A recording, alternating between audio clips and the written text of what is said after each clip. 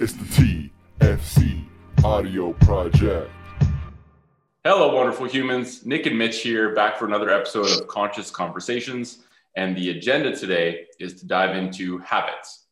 Habits are something that we all implement daily, whether we actually realize it or not, and can either be an obstacle to health or a powerful facilitator of health. So today we wanted to unpack the topic. Mitch, thanks for taking the time to have another chat. Yeah, I'm excited. Thanks for having me. Yeah, no worries. So thank you for making the suggestion for this topic episode, because Mike and I did an episode on habits, probably like it was a while ago, it was last year. But often these, as our sort of understanding of these things change, I think it's, especially with important topics like habits, they're due for a revamp. So thank you for bringing it up and sending over a good sort of framework for today. I'm pretty stoked. I really think that health is a byproduct of lifestyle, and you're doing a lifestyle transformation sort of program right now, which sounds like it's going well. And, lifestyle is the accumulation of our individual behaviors. And many of those behaviors are habits we pick up in some form or another. And so really health is all about habits. So I think people have to understand why a topic is important in order for them to even be interested about it. But maybe let's start with defining it. So how would you define habit? I would say that a habit is any action that your brain learns and does so automatically that you don't have to think about it. So an easy example would be none of us have to relearn each morning how to tie our shoe, or even how to stand in balance on both of our feet. And so those are just habits that we've learned over time. And it's kind of like a set and forget. So if we set something and we forget it, but we're still able to kind of do it with autonomy where we're not thinking about it, that's what I would kind of look at for a habit. Yeah, I think that's a great definition. I look at habit as anything that we do repeatedly and so regularly that it's often unconscious, which is actually adaptive, right? Like a habit happening, a behavior happening without you thinking means that your brain has gone through it enough times that it can sort of put it on the subconscious autopilot level and free up mental processing for other things. So the thing with habits is they're sneaky, right? Because if it's a behavioral program that runs automatically, it's really easy to not realize when certain habits turn from being something that was initially adaptive to being something that brings you away from what you're trying to accomplish. And so, they're powerful, but they can either be negative or positive, and either way they can be sneaky. So I think they're important to dig into. And let's talk about their value, because like I said, habits are important, right? Like why, in terms of their adaptive nature, like I said, habits are there to free up mental processing for other things. So we can pay attention and, maybe back in the day, avoid predators without having to think of how am I going to walk without falling over.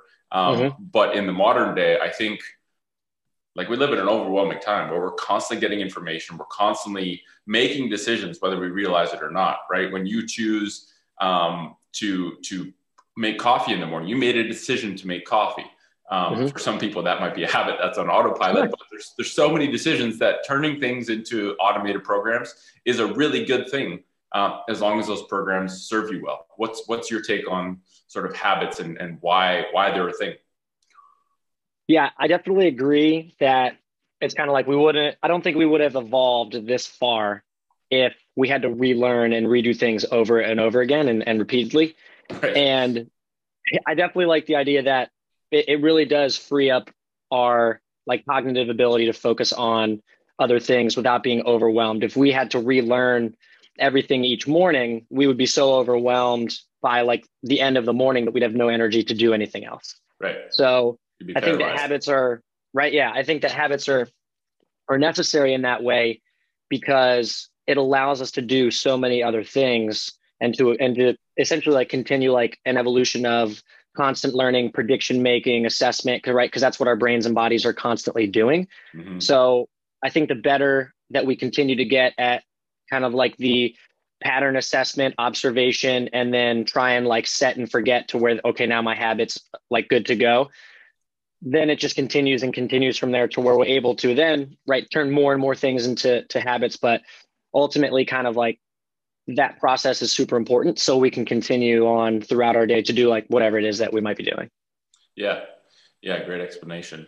And I think one thing that deserves sort of, a brief chat before we go to the next kind of element is this whole notion of good and bad habits. I've started to really dislike that nomenclature, like the terminology of good and bad, because at the end of the day, like, who decides what's good or bad? I think a lot of people are looking for external validation that their habit is good or their habit is bad. But I think that that's such a subjective term and really doesn't, I just don't like the term good and bad habits. I think one thing I've gravitated towards is, I think the alignment of your habits is a better way to categorize them, right? Does this habit align with what matters to me and the type of person I want to be? Or, does this habit align with my goals or my intention? Or does this habit not align with the kind of person I want to be? And that, in which case, I need to figure out how to troubleshoot and shift that habit or get rid of it. What are your thoughts on that? So I think when someone thinks of habits as like good or bad, it's kind of like more towards that surface level of the way that they relate the habit to themselves or their sense of like I or me. And I don't think that necessarily, I think that that's important, but I don't think that necessarily addresses kind of like the root layer of how habits form. Yeah. And right, because your brain and your body aren't going, is this habit going to make me healthier or not, right? It's going to be, what was the reward from this action? Was the reward beneficial or not beneficial? And the more times it's beneficial, the more likely you are to develop that into a habit. So when we view it from that angle, I think it becomes significantly easier to, one, understand what your habits actually are, because I do think that there are certain habits, right? Because again, set and forget, they're so hidden that we don't really realize that they're a habit or the social cues that come along with them. And second to that would be, if we, again, look at it from like, it's a behavior-based thing of this behavior was most rewarding, I think that we then gain the best control to update our habits kind of like in the long term. So instead of it being viewed as this is a good habit, I need to do it more. This is a bad habit, I need to do it more. I would rather someone look at it as what behavior caused this habit to develop.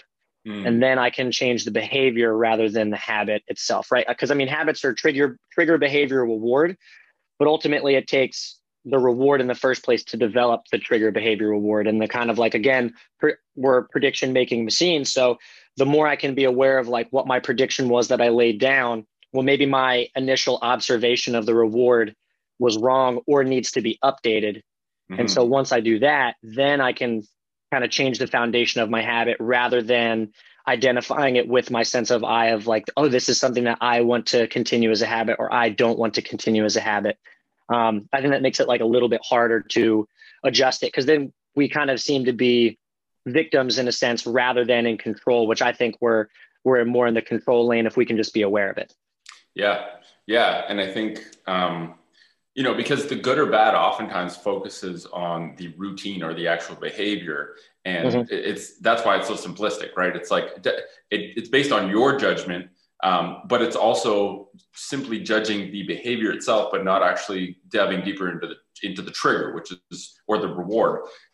Because like, what might seem like a good habit to someone, or a bad habit to someone might be good to someone else, right? Like, okay, crushing like a pack of donuts. I think most people would say that's not a good habit. Well, what if it's something you do once a week? As your aspiration to eat healthy is that you eat healthy all week and you crush donuts once a week. Well, for that person, that's probably not a bad habit, right? That can be, it's not bringing them away from their aspiration of eating healthy. If you look at like 80-20 rule or something like that. So I think it all has to be within the context of your aspirations and what actually matters. And then when you look at it like that, and also take into account trigger and reward and figure out, okay, well, which part of this loop do I need to better understand in order to modify it? It creates sort of a deeper conversation. So, I mean, and there's no such thing as a good or bad habit, only habits that align with your aspirations and habits that do not align. And I think that's a better way of judging them, but also to dive deeper. So, maybe a good place to go next is to talk about how habits form. And maybe, I'd love for you to explain sort of your understanding of the habit loop and, what that is for someone who hasn't heard of it, but also just talk conceptually, like how do habits form? We know that they form to free up cognitive space for other things. But what is the actual, architecture of how habits form? Because I think the habit loop is a really powerful framework to understand. Yeah, I think to the best of my understanding, when we talk about things like how they form and the habit loop, which is kind of like what we've been saying, where it goes trigger, behavior, reward, it all kind of becomes context dependent. So if we're thinking back to as we're evolving as humans, when we can learn something and do it consistently, and we recognize pattern and then we adopt it and it ends up being a reward for us, then we're more likely to do that thing. So if I develop the habit of not going into a dangerous situation, well, then it's more likely that I'll be able to survive and pass on my genes. Or if I develop the habit of being able to track better, and I learn those things and I develop a better habit in that sense of being able to, let's say, like track an animal, well, then I'm more likely to be able to catch that animal and survive. And then passing it on towards more modern times, it would be, hey, I like Judson Brewer's example where he talks about you go to a birthday party, you eat a piece of cake, you feel really good. The social setting, you feel really good. Well, you've developed the habit of trigger. Maybe I see a piece of cake or I am in a social setting. Behavior is to engage with the social setting or maybe eat the piece of cake. And the reward is I feel really good, right? Because I was with people that I cared about. Yep. I was in a social setting that was safe. I ate food that was like stimulating and tasted really well. And so our habits are always going to be there's a trigger, you do a behavior, you get a reward, and then you repeat that over and over. And again, it's kind of like that, recognizing patterns, observing what happens. And the more rewarding something is, the more likely you're able to do it. And the more you go through that loop of trigger, behavior, reward, repeat, it eventually becomes the set and forget where, okay, now I just do it and I don't even think about it. Right. And the way that would kind of transfer to the, hey, what does the forget piece go? If someone's like, well, I don't really understand. Like, what do you mean I just forget it? It would be, well, okay, well, now you're right. Because our brains are so smart and do so many things that we might not even realize. It would be, well, now I maybe don't feel super good and I feel kind of like sad. And all of a sudden my brain, without me recognizing it, goes, you should eat sweets. Because remember that time you ate the sweets in that social setting, you felt really good. Yep. And obviously this is an example of like someone emotionally eating. Dude, I can relate to this. I crush cookies sometimes. Right? And I'm like, why, what? And then I look back, I'm like, oh, that's why. Right. It's like, I feel really good, but damn, okay, I happened because that was that stressful thing that I had today. Right. But, right, you're not remembering all the previous times you ate cake. You're not remembering all the previous social settings you had when you ate that cake and all the different like positive stimulus that was coming throughout. So you've said it and you forget it. And that's just how habits develop. But they happen in so many different ways where it's not just a food thing, but it's kind of like you have food, you have social settings, the people you interact with, like what your morning routine is like, your evening routine. Even if it's again, it's always the reward that you perceive, whether it's in your conscious thought or not. It's like that reward is what dictates you continuously doing or not. If someone thinks that staying up late, answering emails, and just like having no period of like work begins, work stops as beneficial because they're going to be more successful in their work life, well, then their brain is probably not going to say, hey, sleep and a consistent like circadian rhythm routine is going to be more of a reward. So they're right. And that would be an example of like, hey, this is probably not aligning to create the best optimal well-being for yourself. But nonetheless, it's a habit that a person's developed. Same way when we look at like our phones continuously, or we check like our email or Instagram or Facebook, like it's all a habit that we've developed. And I think that kind of like the last thing that comes into there is kind of like the reward would be kind of like the different pieces of like, hey, we get a hit of like dopamine, we feel really good. This is the reward we perceive. So now I'm going to do it over and over and over again. And I'm sure we'll get into that kind of like with technology use, and how that kind of like manipulates us into different habits. But kind of like that base layer is it's trigger, behavior, reward. What I do repeatedly is based on the reward I receive. And once I'm able to set it so many times, I can forget it and then apply it in other situations that I might not even be aware of. And I think that's where kind of habits can get a little bit more beneficial or more detrimental, depending on what our goal is. Yeah, because habits they can be a superpower, right? If you know how to design and implement and essentially intentionally program habits, then you can pick habits that align with your intentions and then put them on autopilot. So you're doing, like, if your aspiration is to improve your health, you can upload habits that put health behaviors on autopilot. So you're not even thinking of it, you're just doing it.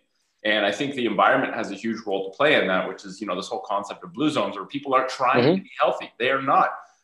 They're just living, and the surroundings that they're within is what facilitates, I think James Clear says the environment is the invisible hand that shapes behaviors. So now the issue is, well, we may have unintentionally engineered our environments to facilitate habits that aren't aren't aligned with their aspirations. And the example that you give of the person staying up late to respond to emails, I think brings about this important point where you have to know what matters, right? You have to be really clear on your aspirations. Because I for sure have gone through phases where the reward of getting things done took priority over the reward of feeling good and feeling like I was in control of my health and doing the right thing to improve my health. And until you switch those two variables, where now my health is a bigger priority than getting things done, because guess what? I can still get things done. And if I'm healthy, I'm going to get way more done. So it's almost like a reevaluation of the deeper sort of sequencing of which reward is more important.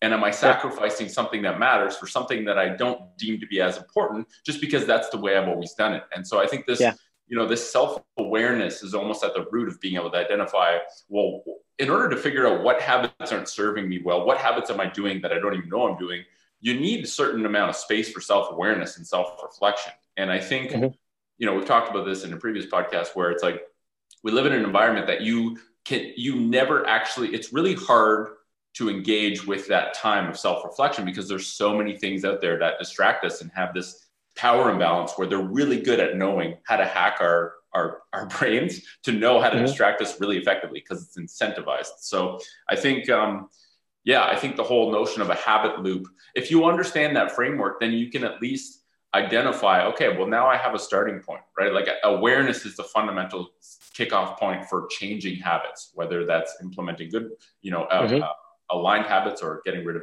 misaligned habits. Why are habits so hard to change? And we kind of touched on that. And I really like the analogy, I live in Canada.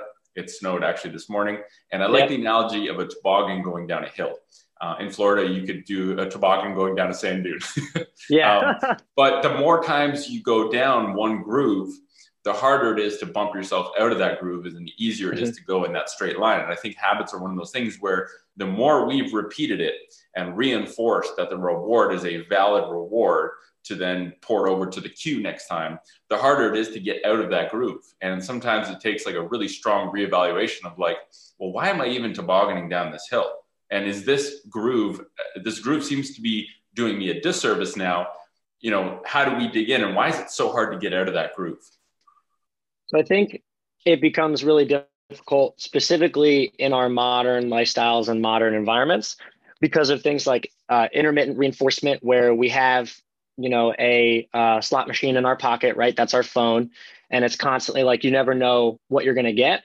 And I think that becomes such a important, and because, right, we use phones a lot as tools, but then also there's those things on there that manipulate us. So that intermittent reinforcement of, well, I got a buzz, maybe it's a text message, maybe it's a Facebook notification. Did someone tag me in something?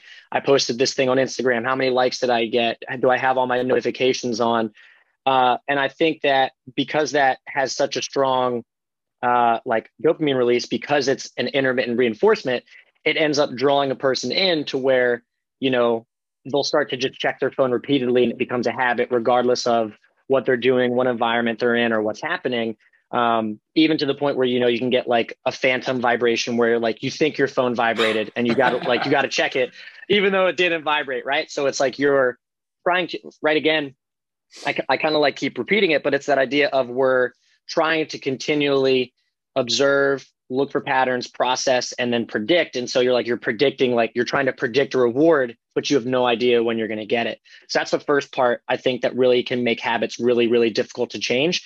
It's because a lot of what we do has intermittent reinforcement built into it. And kind of, again, like that idea of that the race to our brainstem. And that's why I think in part, that can be really difficult. The second thing would be that we have immediate availability for pretty much anything we want, right? Like I can go on Amazon, I can click buy right now, and it'll be at my house in 2 days. So I have no time to think about it. So that immediate availability takes away the time to let the wave of excitement kind of like wash over, but then also dissipate and give me time to be present and actually think like, do I actually need this thing? Do I actually want this thing? Is there something else that I should be getting? Is it even necessary? So the fact that everything is, and I would say, especially in like Western culture, is so like go, go, go, go, go, where we automatically just kind of have like less of an idea of like everything needs to be done really quickly, which reinforces that short time duration that we have to make a decision. And then pairing that with the immediate availability of almost anything that we want, even if it's food, like, hey, I have a app on my phone where I can order food. Well, if I'm hungry, I don't even have to go anywhere. I can just order it right away. So crazy. Right. And then I just get to, oh, all right, hey, 10 minutes away, 5 minutes away, and it's whatever. And if it's delayed, I can text or message the driver or call the driver. So I think that those two things paired with a little bit of almost like I guess I would say like a cultural habit in the sense of like the way that we think and perceive things, of like do things quickly, do them immediately, get it as quickly as you can, or you'll be falling behind. I think those really, really make habits so difficult to change. And I guess if I were to throw in a third, it would be sometimes people don't have the opportunity to control their environment, right? We're maybe in a position of circumstance there where like, hey, if I'm in an environment that promotes really, really bad food and I live in an area where I'm just constantly getting advertisements that are going to promote an unhealthy lifestyle, and the people that I'm around don't have a healthy lifestyle either, well, then it's, again, going to be really difficult to break that environment unless I have those tools of awareness and unless I have like the capacity to take action with those tools. Yeah. And I think this whole notion of I've had this conversation with Mike in the past, this whole notion of hypernormal stimuli, where we know what humans like, right? We like sex, we like food, we like graphic things that capture our attention. And, this whole thing of like normal stimuli is no longer the norm, right? Like we look at modern foods, modern junk food. It is a hyper-normal exaggeration of what humans are designed to crave. If we look at porn, it is a hyper-normal form of sex. It's not normal, right? And it's at your fingertips at all times. And so I think there's a bit of a power imbalance where the companies that are providing these things are researching these things because they're incentivized by money to make things more appealing, and they have to compete with other things that are competing for our attention.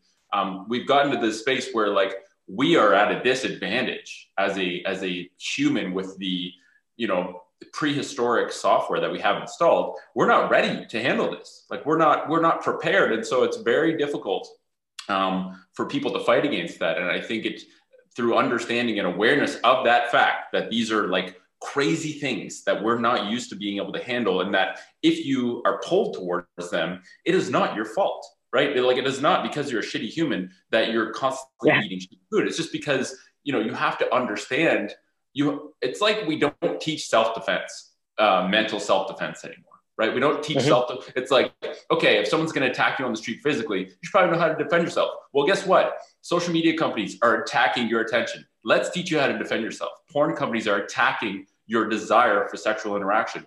And all of these things are bringing you away from being more human and interacting with other people, bringing you towards these platforms or being able to consume these things on your own, right? You don't have to leave your house and interact with a human being to get your food. And so I feel sometimes that there's this vicious loop of like, well, I don't have to leave my home. I don't have to talk to other people. And so I become lonely.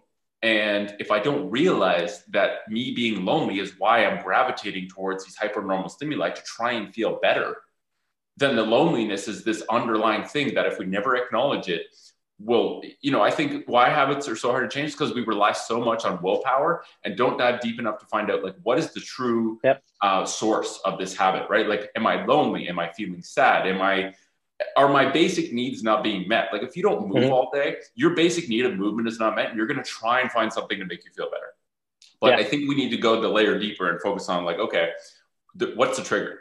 Because the trigger you think it is the trigger that you think it might not be the actual trigger. Yeah. And it might be uncomfortable to admit that the trigger that is actually there might not be something you're aware of, or might be something that it's like, I don't think I'm lonely, but it's like, okay, what's loneliness, right? Like people don't even have a vocab for understanding those things. I certainly didn't for a long time. And then it's like, oh, that makes more sense. All of these things are designed to make us more separate from self and other. And so obviously we're going to be suffering and want something to cover up the suffering.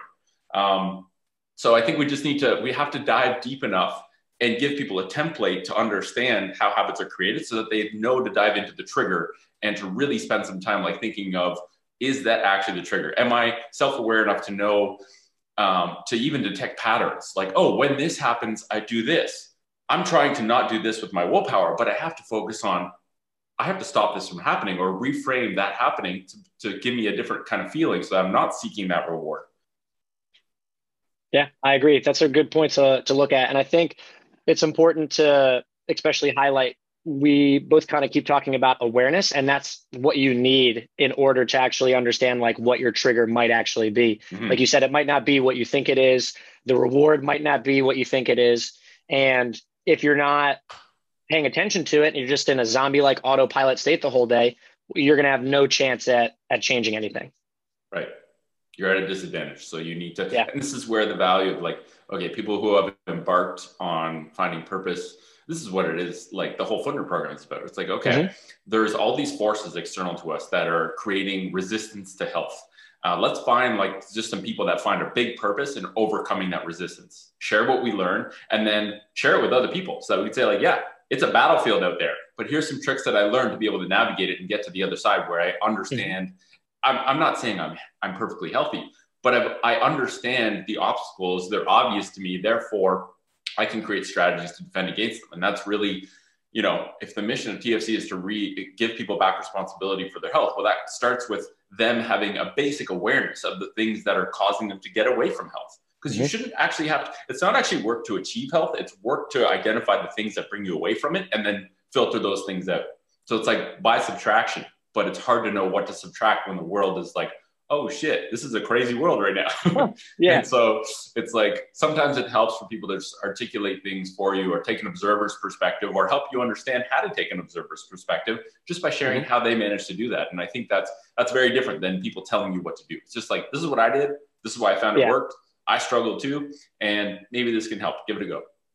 Yeah. And I think that even changes like fundamentally how someone would go at a problem-solving piece or being aware of how they want to like handle like their potential interaction with changing their habits.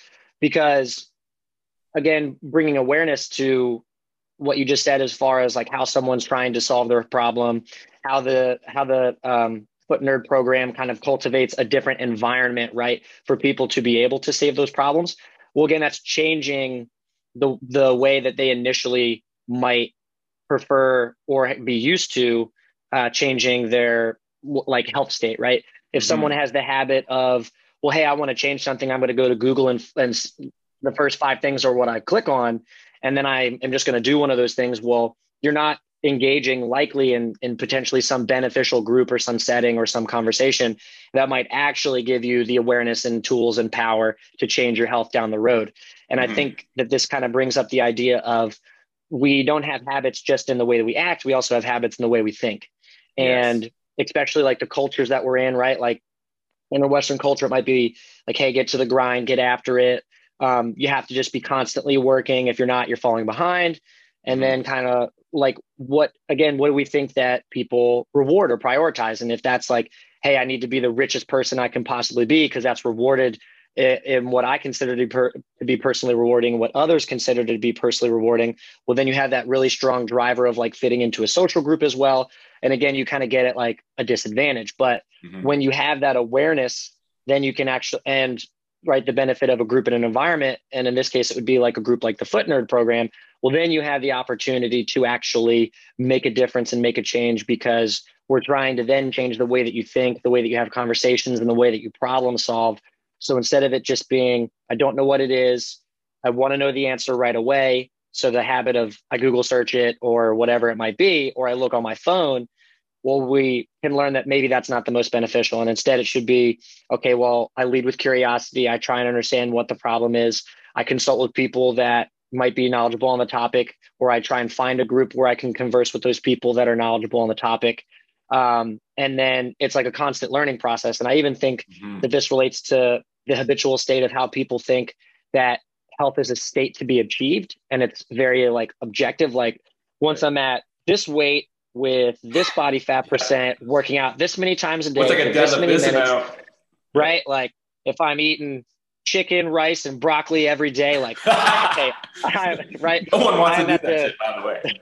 Right? Oh my God, tasteless. I'm at the epitome of my health. But it's like, well, no, I think instead we can think of health as almost like a control function where it's a straight line. You have the waves going along it. And every decision you make can either bring you closer towards optimal health or further away towards optimal health. And the habits that we have play a really important role in that. And although we might not achieve perfect health, it's a journey, right? So thinking of it, if our thoughts are habitually related to, it's a journey of constant progress, of making improvement, of being open-minded with a healthy dose of skepticism and implementing and trying new and different things, and kind of like using the experiment of our own life to try different things and how they work out, and kind of like constantly check in with our bodies and reassess. That I think is a more beneficial habit than maybe like a victim-based mindset of, oh, well, once this happens to me, that's just the way that it is. And that's how things are. And if I want to change anything, I'm kind of powerless, or I have to like hope for someone to help me. Right. We talked about that's why the Foot Nerd program is so important, because we're empowering people to change their health. So like, hey, is it important to like see a doctor and get checked out? Yeah. But it's also like, well, that also promotes the idea of, okay, well, it's just natural for me when I get older to have to be on blood pressure medication and heart medication and high cholesterol meds. And like, I was even having a conversation with my parents this week about it, right? Because again, harder to change habits maybe as you get older, but they're very much like, oh yeah, that's normal as you get older. And I'm like, no, it's not. It's not normal, right? It's habitual to think that it's normal, but it's definitely not. It might be familial in the sense of like these things happen because, the families previously all did the same thing. And I do think habits can kind of almost be passed down in that way, but that's ultimately changing how we think and how we problem solve is a habit that's also worth addressing, besides the other habits of my morning routine, what I eat, my nighttime routine, and different things like that. Yeah. And I think, your point of, I think there's a sense of apathy and overwhelm that comes from, okay, say someone has a habit that's not serving them well. They take the individual where they're like, okay, I got to figure this out. And they do the Google search, or they talk to like one person, and that person says, well, try this. And then that person fails at achieving that goal. And I think it's very easy to identify that as a personal failure, right? Where it's like, I am the problem. I just can't do this. It's too friggin' hard. Whereas no one really takes perspective that it's a strategy problem. It's a strategy fault. It's not them that's the problem. It's the way they went about trying to solve that problem. Maybe not even having fundamental enough awareness to even understand the problem fully. If you don't understand a problem, you are not going to solve that problem. And I love the saying where a problem half understood or a problem fully understood is half solved. And I think that, it's uncomfortable to challenge basic assumptions that you've been living your life according to. Right. I have this conversation with my parents all the time, and you see these assumptions that they've essentially hit control save on and have made part of their identity, where it's too uncomfortable to admit that assumption is not true, because then they think that their life has been this like lie. It's like, well, and I heard this, I listened to a podcast yesterday on Joe Rogan with the CEO of Whole Foods, and I think he made a genius analogy when it came to assumptions and ideas and concepts. He's like, concepts and ideas are kind of like clothes. You wear the best ones you can find. Sometimes you need to replace clothes. And if you're growing, you need to change clothing, right? Like if you are growing, the faster you're growing, the more frequently you're going to have to change your clothing. And if personal growth and clothing if growth is personal growth, and getting new clothes is updating your thoughts and concepts and ideas, then you have to be unmarried to the clothing you're wearing. I don't care. This shirt isn't me. This is just what I'm wearing right now because it's what I could find this morning. And I think if we thought of our ideas or assumptions like that and disconnected personally from them, we would be way more flexible to even like learning what might even be in front of us, but that we're unwilling to kind of hear or listen to or admit. And so, yeah, I think that there needs to be a willingness to admit that there is a better potential way of doing things. And I think to anyone out there who's tried to get rid of a quote unquote bad habit and has failed, it's not your fault. It's just you didn't take the right strategy. You didn't ask the right people. You didn't do the right research to find out, to fully understand it. And I think once you re-empower people with the understanding that it is not a character flaw, it is a design problem or a strategy problem, then the reward, okay, the trigger is a habit that they know isn't serving them. The behavior no longer becomes, well, I'm just going to do something to make me feel good because I feel like shit that I can't change this. The actual reward becomes, wow, I can try something different, or I succeeded at changing that habit. So then that is almost like a self-serving trigger to figure out like, well, what other habits do I have that aren't serving my aspirations? And so it's like hitting the domino in the right direction. And I've heard stories from people that email us that are like, yeah, I did this and all of these other good things kind of stem from that, right? Because I realized that, like spending a bit of time, it's a lot of it is related to going barefoot, but people are like, yeah, I spent some time barefoot. And I was kind of hesitant at the start. And now I realized, wow, if I was damaging my own feet for decades, what else am I doing that I don't know I'm doing? And that has a simple solution. And so it's cool, the cascade effect that you hear about. Yeah. And I think the feet's a perfect example of habits kind of being passed down as like a common thing in the family where it's familial. Specifically, bunions are genetic, right? Like that idea that bunions are genetic and there's no way to get rid of them. And I'm like, well, are you sure it's not just that you guys all wear the same type of shoes? People are so certain, eh? The certainty is astounding. I'm like, I don't even think I know. I'm not even that certain that I know the truth, but I know that my version makes more sense than yours right now. Yeah. And I mean, it's like, well, explore, like if you don't wear tight shoes all the time and you wear some toe spacers, your foot's going to look different over time. And I think what can make such a big difference too is, right, we can say all these things, but ultimately anyone that's listening, it's like you have to take action and actually trying it, because it will only be important to you if you have a felt experience of positive change, and you won't know unless you actually try. And I think that it's kind of like, well, hey, what should I try? When you're going to change something up, it's just a constant back and forth of exploiting what works and then exploring different things to see what else can work. And if you can just manage exploiting the things that work really well and then exploring things that might work well, well, then you're going to end up being successful at some point, because especially when, like within the Foot Nerd program, right, everyone's working to live a more natural and not normal lifestyle. Well, you're going to start to get more and more connected with your body, which I think that especially again in like Western cultures, there's a really big disconnect. It's kind of like, hey, the brain's the important thing. The body's just kind of like this like meat with bones that like with skin that walks around.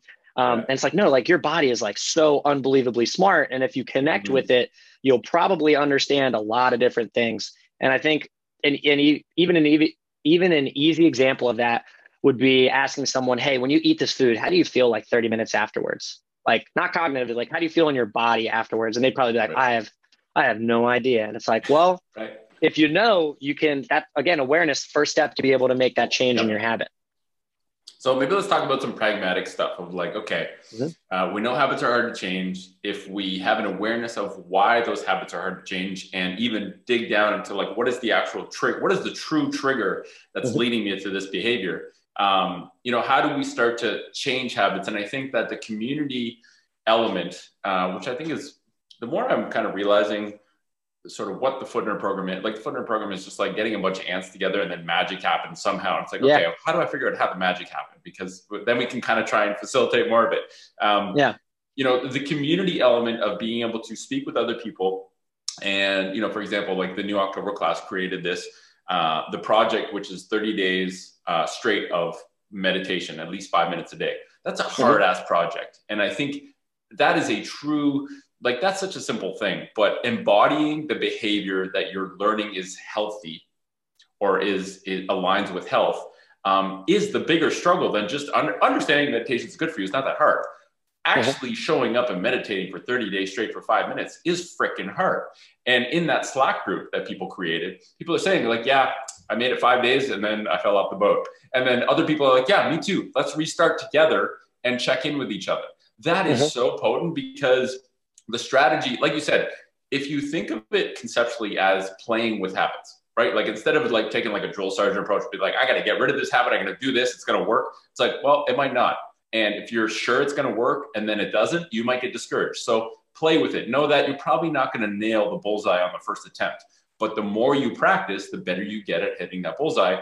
And when you have multiple people, you get this exponential data throughput where people are trying experiments, right? You try 3 experiments, someone else tries 3, someone else tries 3. You now have 9 results to then take in and be like, well, out of 9, that's clearly like, Jim is doing really well. I'm going to try his experiment because clearly that worked for him. There's this really big element of community where people support you, people contribute input, people problem solve together. And so even if it's just finding one other person that you can socially connect with and actually hold each other accountable, but more importantly, like problem solve collaboratively, like try different things together, try different things independently, share your data.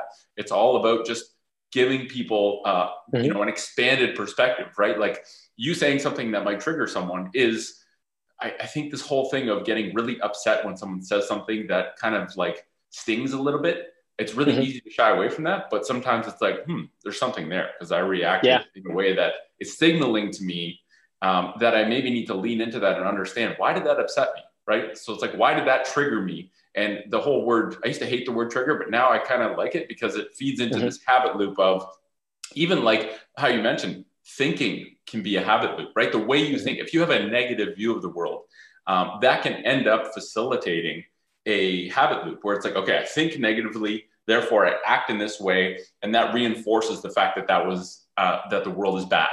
And then the more you do that, the easier it is to take that lens. But when you get triggered by something, instead of the behavior of lashing out to feel good, to try and pretend like you're like reinforce that your way is right and their way is wrong. And then it gives you the reward of being like, haha, I know better than them, or I showed them. If you just take that as, okay, the trigger is something that gets me upset. I sit with it. I find out why it gets me upset. And by figuring it out and spending time solving it and being like, oh, that's why, that is the reward because you're achieving something. And I think it's like the reinterpretation of triggers, whether in a habit loop or even just in an interaction with someone on social media or in person, like that, it's all awareness. Like it really, every time I try and think of these things, like it all comes down to self-awareness and awareness of the true problem. And it requires some work. Right. And it requires a willingness to investigate playfully. I think that's the missing element for a lot of people. And, when you couple that with the world of distractions that we are ill prepared to defend ourselves against, it's easy to see how we got here. But when you kind of like troubleshoot, like, how did I get out of that trap? Oftentimes those are very simple things that are easily shared for people who are willing to change. I don't even know where I was going with that. I just kind of went off, but anyway, hopefully that was useful. Yeah, no, that was good. I liked it. Kind of going with that whole pragmatic approach and like we're focusing on awareness, that's helping us with our habit change. I think that what would be important to first address is kind of what are the most common ways people usually address habit change, why that doesn't work, and then why awareness, and in this case, mindfulness, right, is kind of the benefit for habit change. So most people usually use willpower, they use habit swapping, or they use controlling their environment. And the problem with each of those is that, or I should say the problem with willpower is that it relies on the prefrontal cortex where we're able to be like logical reasoning. And this is all kind of based on the idea of, right, our brain is not just like thinking, right? Like our brain does so many other things that we are just not aware of at all. So that's like the first important thing to like recognize. Like your body does so many amazing things that you're not even aware of happening. So in the case of willpower, right, when someone is stressed, which can happen really easily throughout the day, your limbic brain, your emotional brain can hijack your logical reasoning brain. And when that happens, when your old brain hijacks the new brain, you're not going to be able to use willpower. The example I like to use to describe it is, imagine you have a craving. You try and use willpower to resist it, but again, emotional and old brain overpower it. You completely smash all the cookies and donuts, And then after you've satisfied your old brain, your logical brain comes back online to just throw as much guilt and shame as Yeah. at It's you like, as what possible. happened? What did you Right? do? It's like, why did I succumb to that and eat that? Like, damn. And it's like, well, that's not your like fault necessarily, right? Right. Your old brain overpowered your new brain and it won because Right. you weren't present and it let you take over it. So that's why willpower isn't as successful. Yeah, and Habit swapping. it makes perfect sense, right? Like willpower Yeah. is use of the part of your brain that gets deactivated when you need it most to use willpower. So it's like Yep. most of the time that doesn't work. No surprise. Oh yeah. And then when we habit swap, well, kind of the stressor can still fall into place, but essentially what we're doing is we're having the same trigger and we're having the same reward, but we're changing the behavior. Mm-hmm. But that doesn't solve the root cause of the problem, which is addressing what we think the reward is and what the trigger actually is. Right. And so again, it kind of like doesn't solve the initial problem, and it relies again on the old brain, not the new brain. And I then think the third one is that weighing rewards yes. is also another thing. It's like, okay, sorry, I'll let you keep going. We'll talk about that. And then the final one, as far as like not as successful willpower habits, or excuse me, habit change ideas go, is the idea of controlling your environment. And that's just simply put because you can't always control your environment. You can set up your home if you want to just be this place of there's no junk food. It promotes a healthy sitting environment, right? It promotes optimal sleep, all this great stuff. But the bottom line is you're not in your home all the time. So if the only time you can resist bad foods is when you're at home, well, you're kind of like, you're shit out of luck there, right? Like nothing's going to. And your phone's in your pocket. It can get you food in 10 seconds. So like there's, Exactly. So you really lose a lot there. And again, it's all old brain based, but awareness and mindfulness is what allows us to have new brain and old brain together. Because when someone pays attention in the present moment, non-judgmentally and leads with curiosity, well, curiosity, because it's a joyful feeling, right? Satisfies kind of the older part of the brain, which allows the logical part, the newer part of the brain to kind of be freed up to then utilize things like assessment and willpower and things like that. And ultimately what happens is we can think of the rewards we have from essentially this like operant conditioning as on a hierarchy. And then you can essentially work down, in this case, let's stick with food, you can work down the unhealthy food lower on the hierarchy and then work up the other food. And I think what's really important here is you're also not just like trying to resist the thing. It's kind of like, hey, if you turn away and try and resist the bad food, well, it's going to have even a stronger pull on you. But if you face it and you pay attention to what eating it is like, pay attention to how you feel during it, and even like what it felt like to actually have the craving before you ate it. And again, connecting with your body, identifying what were the thoughts I had associated with wanting to eat the food? What did the craving actually feel like in my body? I know for me, if I crave something, I'm kind of like restless and it feels like I just have a pull to the thing that I want to eat. Like I want to physically go to it. And it's like a restlessness in that sense. And the more you resist it, the harder. It's like, don't think of a white polar bear. Like that whole thing. Right? It's like, good luck. Yeah. Everyone just thought of a white polar bear. Exactly. And if you can pay attention, use mindfulness, right? Like still eat the bad thing, pay attention to what it's like during, pay attention to how you feel in the experience afterward.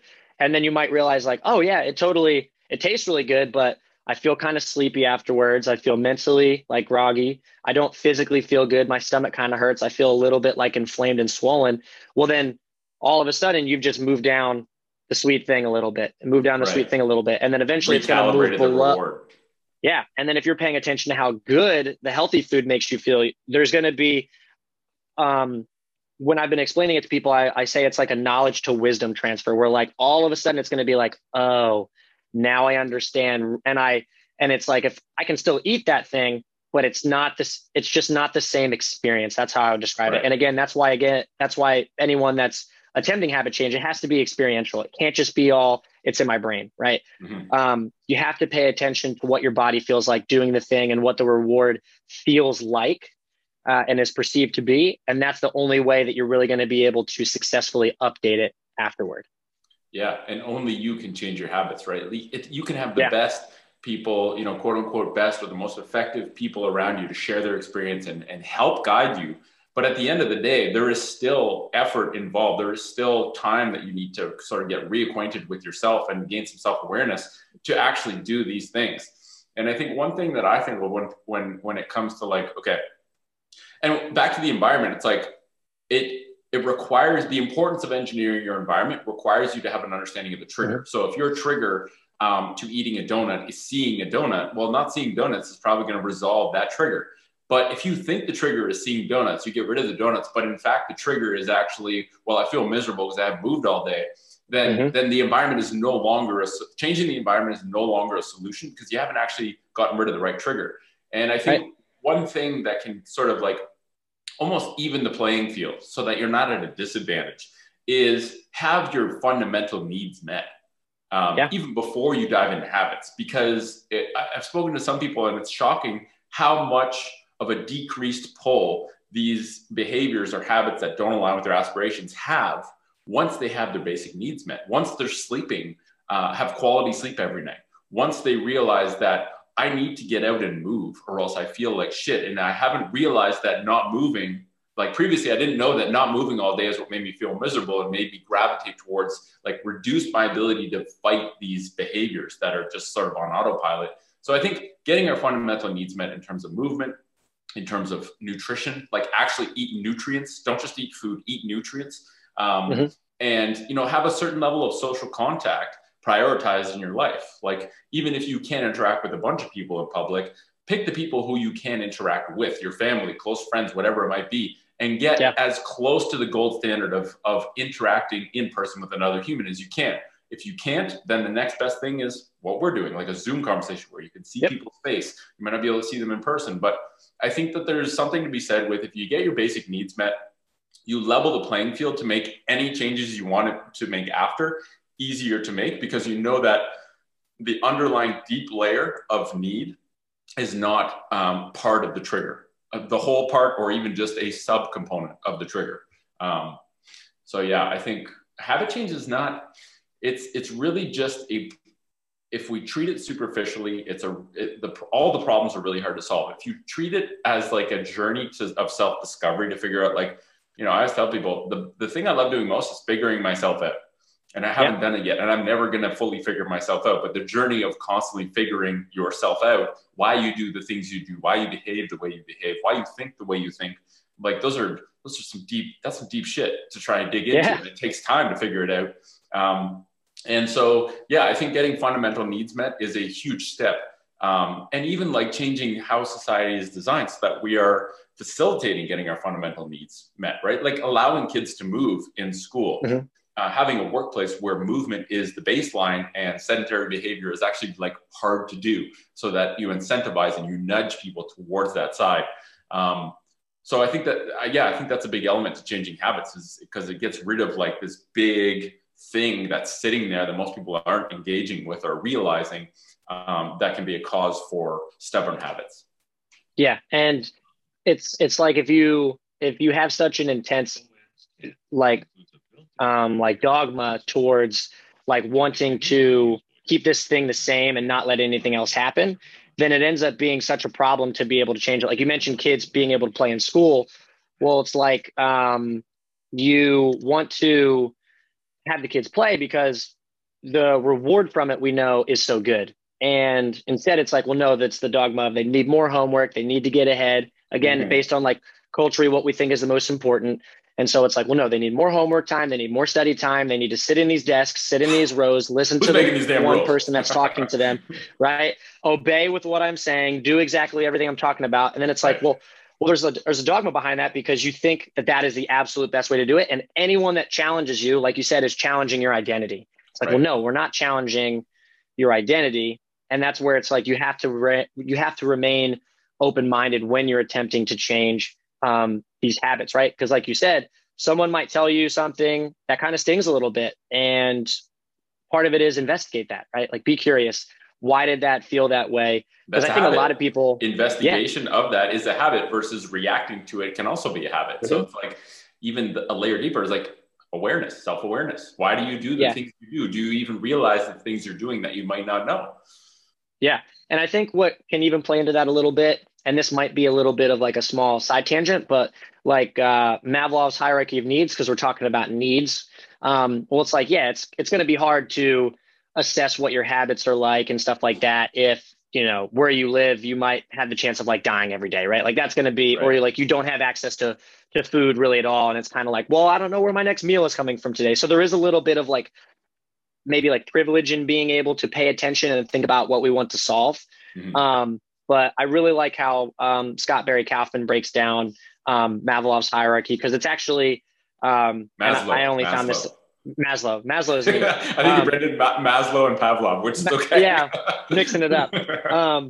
So it's interesting because it's actually not a pyramid, and it was like never actually drawn by him as a pyramid. Right. But I like how Scott Barry Kaufman broke it down, which is as a sailboat. And I'm just looking at it here, but it's like the base of the sailboat is going to be essentially your security, which is your safety, your connection, and your self-esteem. And this relates to like, hey, all humans are social creatures and have the ability to be logical.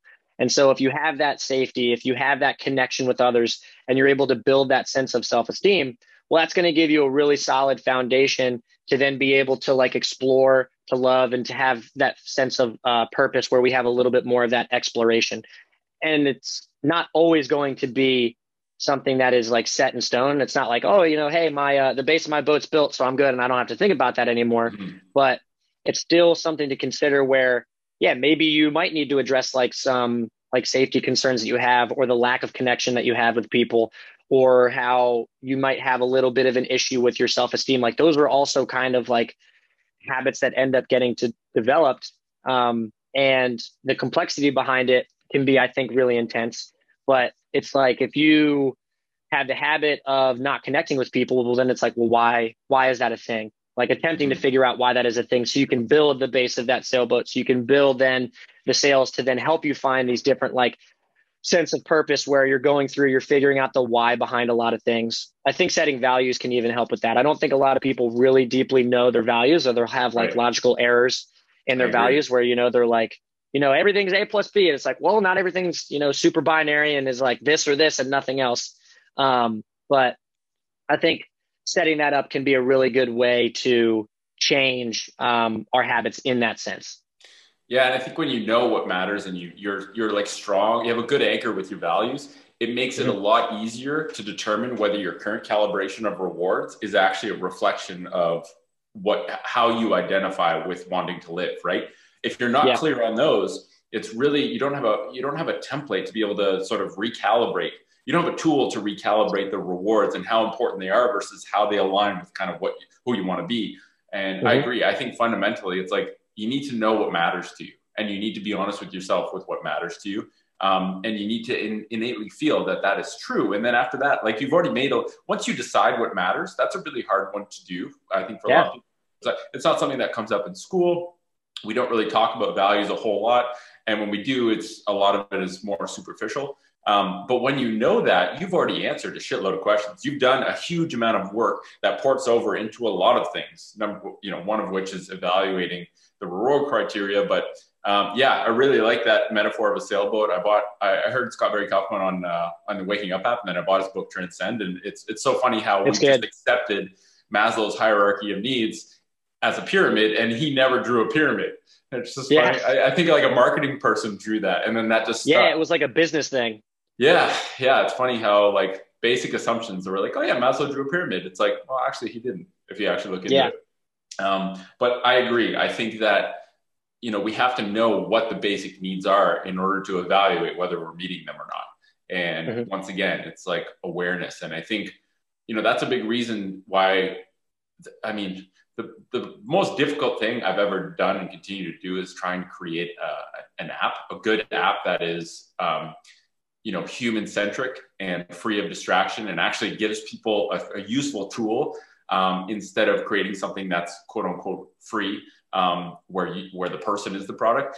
But I think that's a big part of that, because when people are seeking awareness, if you have to go through a jungle filled with booby traps to get something to improve your awareness, a lot of people are not going to make it, right? Like if you have to go into YouTube to learn, number one, where do you start? Number two, there's shit getting thrown at you left, right, and center to try and steer you away and pull you away from what you're trying to research. And I think the whole, the simple notion of creating a platform that does not have any of those booby traps. So that's as easy as, it's not a sexy, like bright thing that's going to give you novelty, but it's going to give you time well spent where, okay, instead of having to talk to you, I can just look up the content that you deem was really good and you upload it into the app. And then I can just check that stuff out without worrying about being distracted. So I think it's just like, how do we facilitate the path to awareness? I think is like this deep layer question that relates to habits or health or behavior in general. And I think it's, number one, people have to value that self-awareness is important. They have to identify as someone who wants to seek self-awareness through sort of this like curious mindset. And then number two, it's how do we facilitate improved awareness and remove the current obstacles to that? And then number three is how do we provide people support when they have questions about struggles? And I think, I think those things can be done at a very simple level. It's, simple, not easy. But I think that, health really boils down to habits and being able to identify, and the word habit only apply. Like, I identify a habit as something that I do repeatedly, but I've kind of dropped the part of the definition, which is that it's unconscious without you realizing it. Because I think once you realize you're doing a habit, it's no longer a textbook habit, which is, you're not aware you're doing it. And so all of a sudden it becomes a conscious behavior that has been ingrained. It's no longer an autopilot program. And, that's the first step. And I think a lot of people innately know the things they do without really realizing it. Right. And they just have to have a willingness to investigate a little bit deeper. It's like people know when they crush like a pizza and feel like shit. They're like, oh, why did I do that again? And it's like, the energy you spend on beating yourself up for doing something you didn't want to do but felt powerless to stop doing, if you devote that energy to just being like, yeah, I did that, and I got to figure out what made me want to do that, and how can I, maybe eat half a pizza next time, and the time I would have spent eating the other half, maybe I'll think of like, what made me want to eat the pizza? Because I claim by no means any immunity from these things, but I think, leaning into the self-reflection and figuring things out becomes a reward that then comes up as a trigger next time you start to like slide into an old habit. So we're essentially talking about making investigation and curiosity and introspection a reward that you repeatedly do. Yes. Over and over again. And then you have to be in the present for it. And if someone wants to make this habit change, right, all of it comes down to they have to be in the present moment. If you're not you can't be aware if you're not in the present moment, right? And I think that if I was to say just like a couple things like someone could try, especially like as people are going through, like for example, in the Foot Nerd program, like the mindfulness pieces, paying attention to your breath really helps, right? It connects you to the moment. It's constantly going on, even if you're not paying attention to it. So paying attention to how you're breathing can help. I also really like trying to feel your heartbeat from like the inside of your body. Like, are you aware? Like, and it was difficult for me at first, but I've gotten better. But like, if I pay attention, it's just like an intuitive sense of like, oh, I can tell when my heart is beating. And then if I go check, I'm like, oh, that's crazy. It actually is beating on that exact like rhythm that I was just like tapping to. So, and again, it forces you into the present moment. I think a lot of people do body scans. I think that's helpful where it's like, hey, be aware of your feet from your feet, be aware of your hands from your hands. Like, what does it feel like to like feel your hands, feel your arms, and then you can kind of like go across the whole body. But you're again paying attention to the present moment, non-judgmentally with curiosity. You're paying attention to the felt experience. And then that can actually give you the ability to then use tools to change whatever your habit may be. But like going with the pizza example, well, if I have no idea that what it's like to eat the pizza, what my decision process was like to come up and eat the pizza, or I think a lot of people probably wouldn't even be able to say what the final piece of pizza tasted like, right? They were just like, I just shoved it in my mouth and I ate it. You know what I mean? I breathed it in. Right. And it's like, well, how are you ever going to change that? Because for that person, the experience was it initially tasted really good, if I even remember that. And then I felt really bad afterwards. But like my brain was like, this tastes really good, so I got to eat more of it. And, or maybe I was like sad beforehand and then I recognized I was sad. So then I ate it and like, oh, okay, maybe sometimes I see a pattern because again, constantly prediction making, and pattern assessment. Like maybe I realize, oh, when I feel really bad, like emotionally, maybe I eat a bunch of like bad food, and that kind of like sometimes makes me feel a little bit better. It's like, well, okay, well now I can start to address certain like emotional eating pieces. Or I get home and going back to the email example, I hop on, I do a bunch of emails and I feel productive, but could you have been more productive at a different time? What if you slept better and then woke up early, did a morning routine, and then got into your emails? Like, would you have maybe responded better? Would you have gotten through them faster? And you don't know, again, until like this idea of exploration, you don't know until you try it. And again, but like you said, awareness has to be that foundational piece that happens to actually be able to produce a habit change. Yeah, and I think just like being understanding of yourself, that like you're just a human doing the best you can. And if like I've had this experience where I started to just treat myself like a 6-year-old. It's like I wouldn't get mad at a 6-year-old for doing something that they know they are powerless to not do, but I would, probably give them hints at like thinking through that behavior. So every time I maybe do a habit that is still installed that doesn't align with my health aspirations, I just try and get one extra hint from each time I do it. And at a certain point, you reach a threshold where like all these hints accumulate to enough understanding that you're like, yeah, I don't need to do that anymore. I understand why I'm doing it. I understand why I'm seeking that reward or what the precursor is that triggers it. And then you're like, yeah, I know how to fix that. And it's like, you need to just be patient also, where you're not going to drop every misaligned habit in one day. You should probably just, even start with one. Maybe the one that gives you the most internal struggle, where it's like, I keep doing this. I know this is not what I want to be doing. And I think it's like getting rid of the need to or should haves and just being like, yeah, I'm going to work at this because I want to. I think it's important enough. I think my health is important enough that it deserves the effort to strive to figure this out. Right. And I think it's just like, we are so hard on ourselves. At least I know I am. And a lot of people I speak to share the same story, that sort of like blindfolds us to actually figuring it out because we're too busy just talking shit to ourselves. And if we had a little bit of pause and showed a little bit of patience and treated ourselves like a 6-year-old, like you're just a 6-year-old little animal trying to figure out the world. If you're older, you just have more baggage attached and have had more time to accumulate software and patterns that maybe you weren't even aware of. And figuring that out, like it can be, once you start to get a strategy to figure these things out, it's almost like drinking water out of a fire hose. You're like, oh shit, all these things are happening. And now I kind of know I should. So you just have to like, okay, I'm going to start with this one. And I love taking the pillars of health, explaining them to people and saying, okay, well, which pillar do you think needs the most love right now? Because let's just focus on one. And then let's pick one sub behavior that you think could enhance your aspiration to be better at that pillar. And let's pick one that's bringing you further away from where you want to be with that pillar. Let's just work on those two. And guess what? If you're really frustrated or that one's too much to bite off first, let's pick an easier one. And at a certain point, you pick one that people feel motivated to change, feel they're able to change, and is within their ability at this present moment. And then once that one's fixed, they're like, oh shit, we fixed that one. Or I fixed that one. And then it's like, well, okay, let's take the next one. And then you end up using a guide to help you understand and pick and choose the right ones, not fix them for you, but help guide you to where you should direct your efforts. Because if you try and direct it towards everything, it seems hopeless.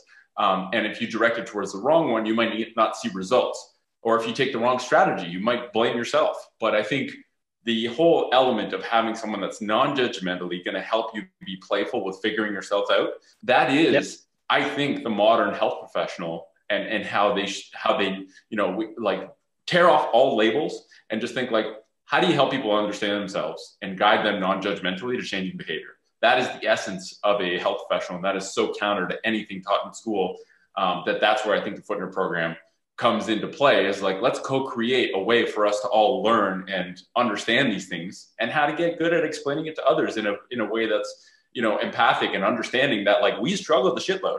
You are going to struggle. The struggle is actually part of it and is an important component of learning and growing and embarking on the process of health that never ends, but you just need to engage with it.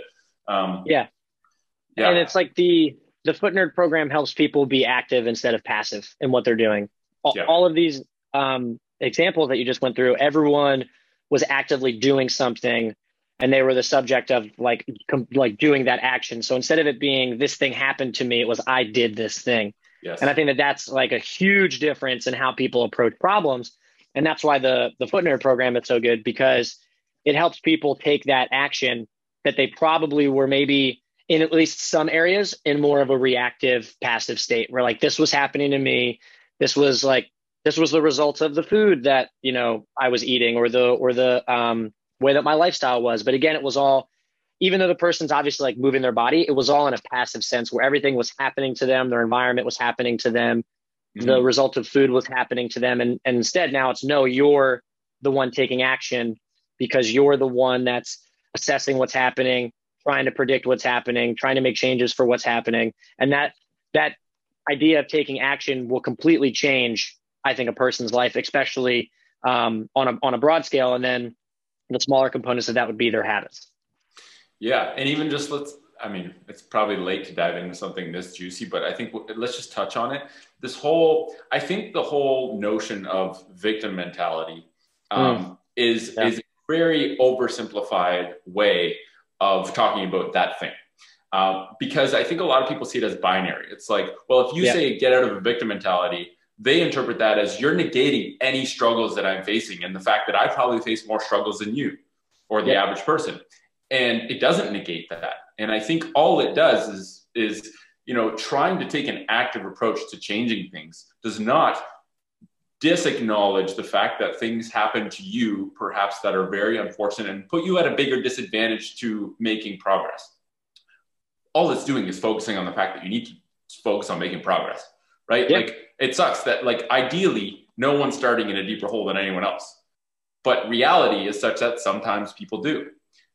And also people that have been extremely, let's call it victimized or at a big disadvantage, some of those people are very happy. So, you know, there needs to be some context given to the fact that, okay, things happen to people that are unfortunate and that sucks, and we should work towards not having those things happen to people. But also it's like, regardless of what you've done or what's been done to you, we need to start in this very second, get present and figure out, how do I fix these things so that I can enjoy my life? And so this whole thing of like victim mindset doesn't disacknowledge that there are victims, but it also acknowledges that if you get stuck in that and find convenience in sort of going through the loop of, this happened to me, I'm a victim, this sucks, this happened to me. Like, if you're stuck there, it can be really uncomfortable when someone says, yeah, but you can actually improve that. And you know, it's one of those things where that can be either a trigger when someone says, okay, those circumstances suck, but you can change it. That can be a trigger for you to say, yeah, but you didn't have those circumstances, or you're privileged, or you're this and you're that. Or it can be a trigger to say, like, you know what, you're right. Can you help me? And like, that's a big mindset shift. What are your thoughts when people say victim mindset, or what comes to mind? Because I think it seems to be like a red tape thing that people are scared to talk about, but by not talking about it, we're making it bigger and bigger and bigger and less likely to go touch the elephant.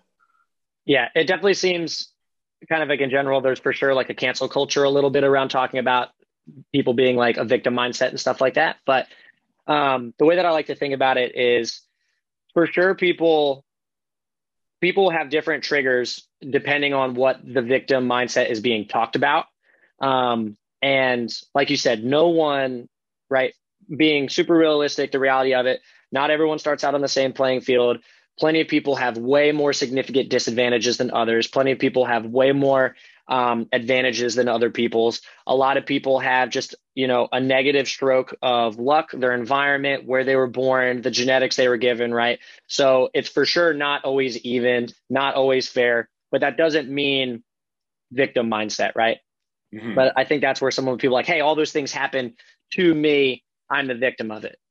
And I kind of like how the Stoics kind of break it down a little bit, where it's kind of like, don't wish for something to be different, wish for things to be as they are, because then that is the thing that opens the door to you actually taking action in what you want to do. Right.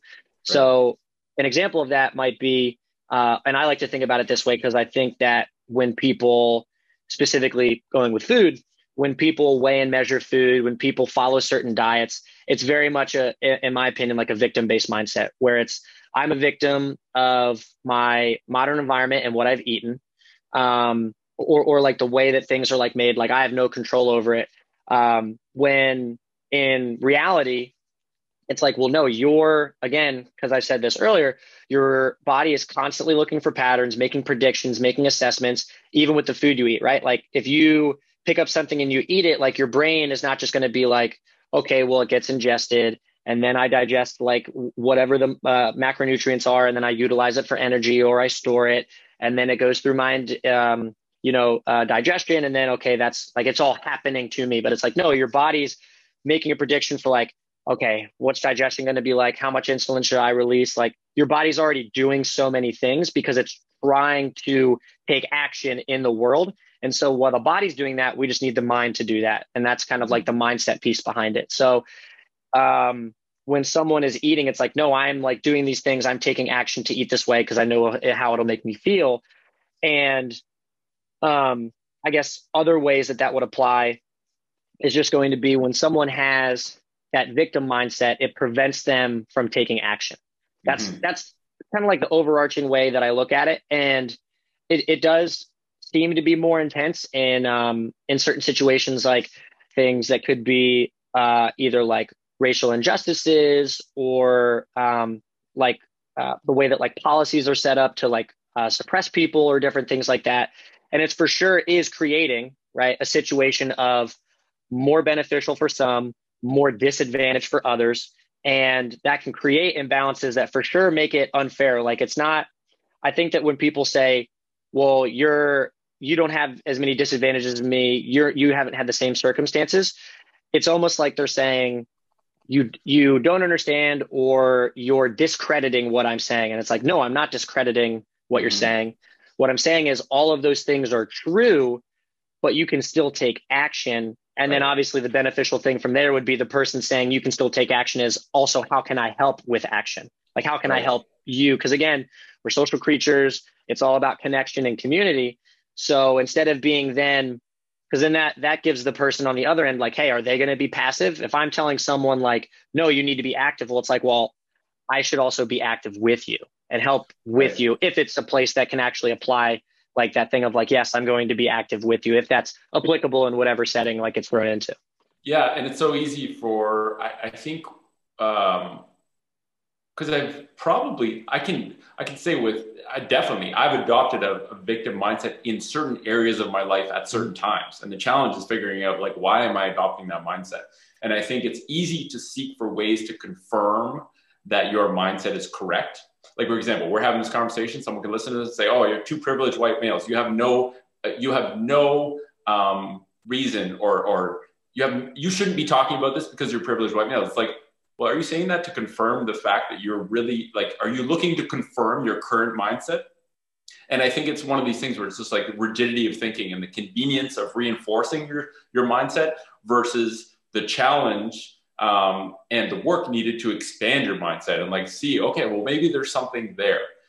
So anyway, maybe, like that's a juicy topic. Probably wasn't a good time to bring it up, but that's a rabbit hole for sure. Yeah. Yeah. So getting back to habits to kind of close things out, I think your health is really all about improving health is all about behavior change.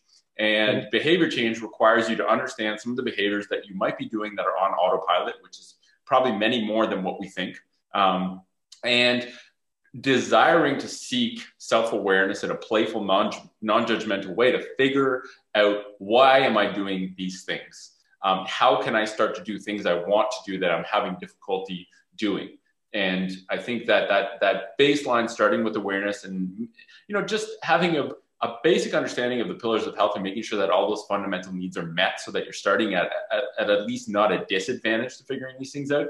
And then also knowing that there's resources out there that can help you figure things out, whether that's a content resource that you can go in and learn without getting distracted, or people that you can refer to. Like the Foot Nerds are all pretty cool humans. Like we seem to self-select people that are radically open-minded, that are engaged with their health process and find a deep purpose helping others. That's like literally that's in our manifesto, which is the selecting criteria for who joins. So, the goal is, how do we scale? How do we present a good on-ramp to people wanting and open-minded to seeking awareness? How do we connect those who are willing to help and have done a good amount of work in terms of self-awareness to connect with others who need the help?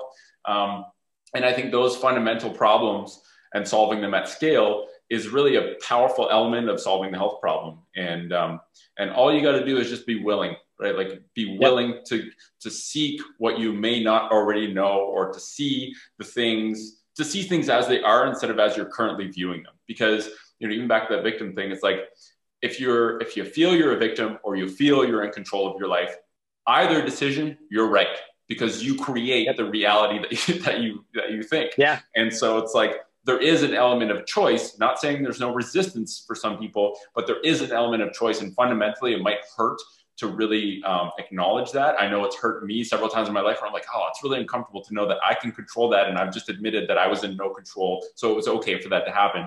But it's just like, we're all figuring it out. So. Yeah. Cool. And that's a great sum up. Thanks for the great chat, Mitch. It's always a pleasure. I think this was even just like spending time thinking about what we were going to talk about today, and sort of what points I can bring up that might be valuable, was a really good exercise to reinforce that, like, wow, habits run our lives, and that can be either in a direction that brings us towards what we want to be or away from what we want to be. And a lot of it fundamentally is just self-awareness and understanding why you do the things you do. And thank you for the chat, folks listening. We hope that was helpful, and we'll catch you next week.